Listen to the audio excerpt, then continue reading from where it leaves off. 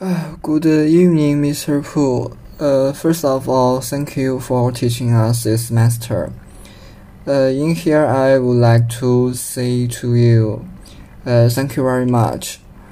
Although our face-to-face class is only 4 weeks long, you have left a deep impression on me. After the only teaching, I think you are a very reasonable teacher. You take into account our learning situation every week and then arrange the tasks that are most suitable for us. In the next week, you said that our first writing was unqualified, and we had to write it again. To be honest, at the beginning of the period, I didn't really understand or complain about your approach.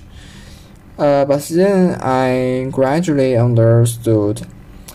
As a student in the education department, I think a teacher should be as full of responsibility as you. And at the same time, I should learn from you. You may not know that I entered the education department and wanted to be a teacher because of my mother. My mother is an elementary school teacher. In my growing experience, I saw my mother's concern for students as a teacher with charge.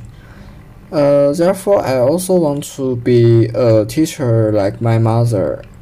So I understand you very much and agree with you. Finally, I'm very honored to end my EP3 in your classroom. I also wish you good health and happiness every day. Okay, thank you.